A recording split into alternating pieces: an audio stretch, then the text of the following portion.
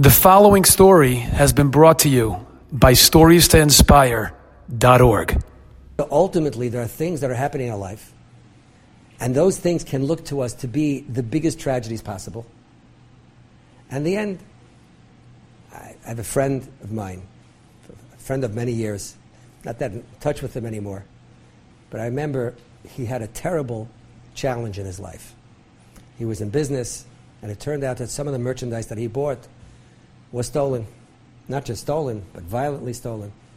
It was one of the mafia gangs. They would hold up, 18-wheelers on the highway, whatever they did. It's mamish misa zachen. Except for one thing, he bought it from a yid. He had no idea anything. And the way this country works in terms of testifying regarding other people, it's the only way they get convictions. So they went to him, and they said very simply, you are in possession of stolen goods. You have a choice. Either you can tell us who you got it from, or you go to jail. He went to a very well-known paisik in those days in Borough Park, very chashuv yid, and he said, you can't. You can't. First of all, you don't even know if that guy knew that it was stolen. And you can't do it. You can't masa him. And my friend went to jail for a number of years. Huh? That was the story that he told you. No. I know the story. Trust me, I know the story. I'm a shtickle and asking and whatever. I know the story. My friend went to jail for a number of years. When he came out, so I told him, I said, Mamish, you're Mamish Tzaddik. I mean, what you did is Mamish Tzidkis. Mamish Tzidkis. So he looks at me, he says, you probably think that jail was the worst thing for me, and that's why you said that, right?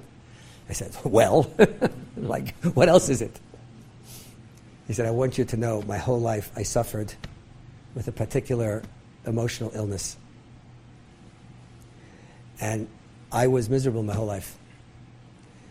In prison, there was a psychiatrist, true story, who diagnosed me properly.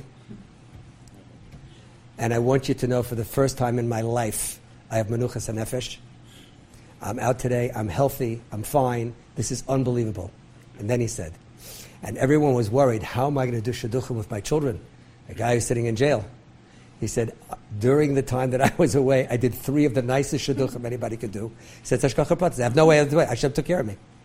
He said, Hashem, I think that if I was out, if I wasn't, I don't know if I would have done such shidduchim, he said, you don't understand. He said, my life is turned around for the better. I can't explain it. Right? Why am I telling you this story? It's an extreme story, but it's a very powerful story. But the truth is, many of us in life have gone through Gehenna type of situations, and you come out the other side, and we cannot understand, what am I supposed to learn from this? How am I supposed to grow from this? What is this going to do? How is this l'tav of it? Where's the tav in this? We want to see results. We want our ishtadlus to pay off the first time. We would love to put in a good davening one day and have everything answered the first day. We would love to learn with Hasmada maybe a week straight if you're really strong. And then come out and I'll be a big Talmid Chacham. It's not the way it works. HaKadosh Baruch Hu gives us what we need to have for our tikkun. Klal Yisrael needed what it needed to get for its tikkun. Every neshama is put into the body because it's a tikkun. It's there. Is it hard to accept? Is it easy to talk about and hard to accept? Yes. Very easy to talk about and very, very hard to accept.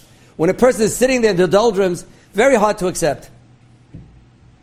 I think I told you the story a number of weeks ago, maybe it was longer, a few months ago, about a fellow who saved up, his parnasa was, he lit candles for people by the gravesides on the yard site.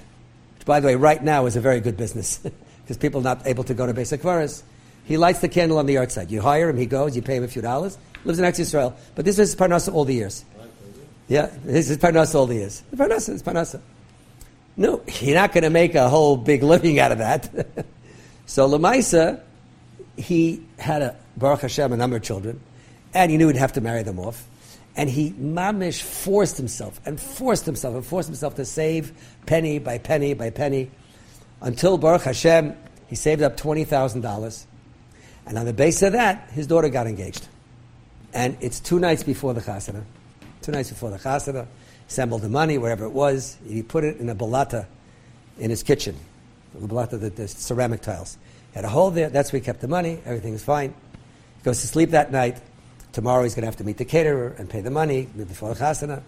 So he said, prepared, everything was there. They wake up in the morning, and a burglar broke into the house and found the money and stole it. So the next day, he tearfully meets with all the things. He has to go to the caterer, give the final thing. He tells the caterer, he says, I'm really sorry. I had the money. This is what happened to me. Zeh ma shekarli. What should I do? I'll try to pay it up. I'll try to borrow money, this and that. What am I going to do? The caterer was very, very nice. He said, listen, you take as long as you want. I'll make you a beautiful chassan. Don't worry about it. Eretz Yisrael has Yid like that a lot, by the way. Right? Incredible Bali Chesed. Whatever else, expenses they had. Okay? It comes the time for the chasana. The chasana was not where they lived. I think they lived near Shalayim. The chasana was elsewhere. So they had to hire a tender. He's Baruch Hashem in a big mishpach. They had to hire a tender. So they hired a tender. So the tender comes at the appointed time to drive everybody to the chasana. All the kids are excited. And his little daughter is so excited that the tender is coming that she runs out into the parking lot and she gets hit by the tender. She goes flying in the air, 30 feet in the air. She lands with a thud on the floor.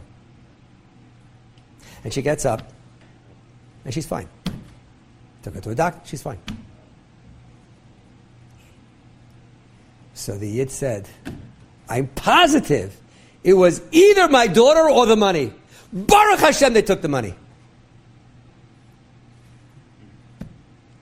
As told by Rabbi Biderman. Rabbi said, we don't know. We just don't know. We don't have the facts. But how do you live a higher quality life? Second guessing Kadosh Baruch Hu. Or at least trying to work with the Amunah B'tachon, Kol Man David L'Tavavid. But if we could develop a different attitude, if we could have a theme song playing in our head, Kol Man David L'Tavavid, a jingle that's constantly playing, would we do better off in this life as well? There's no question.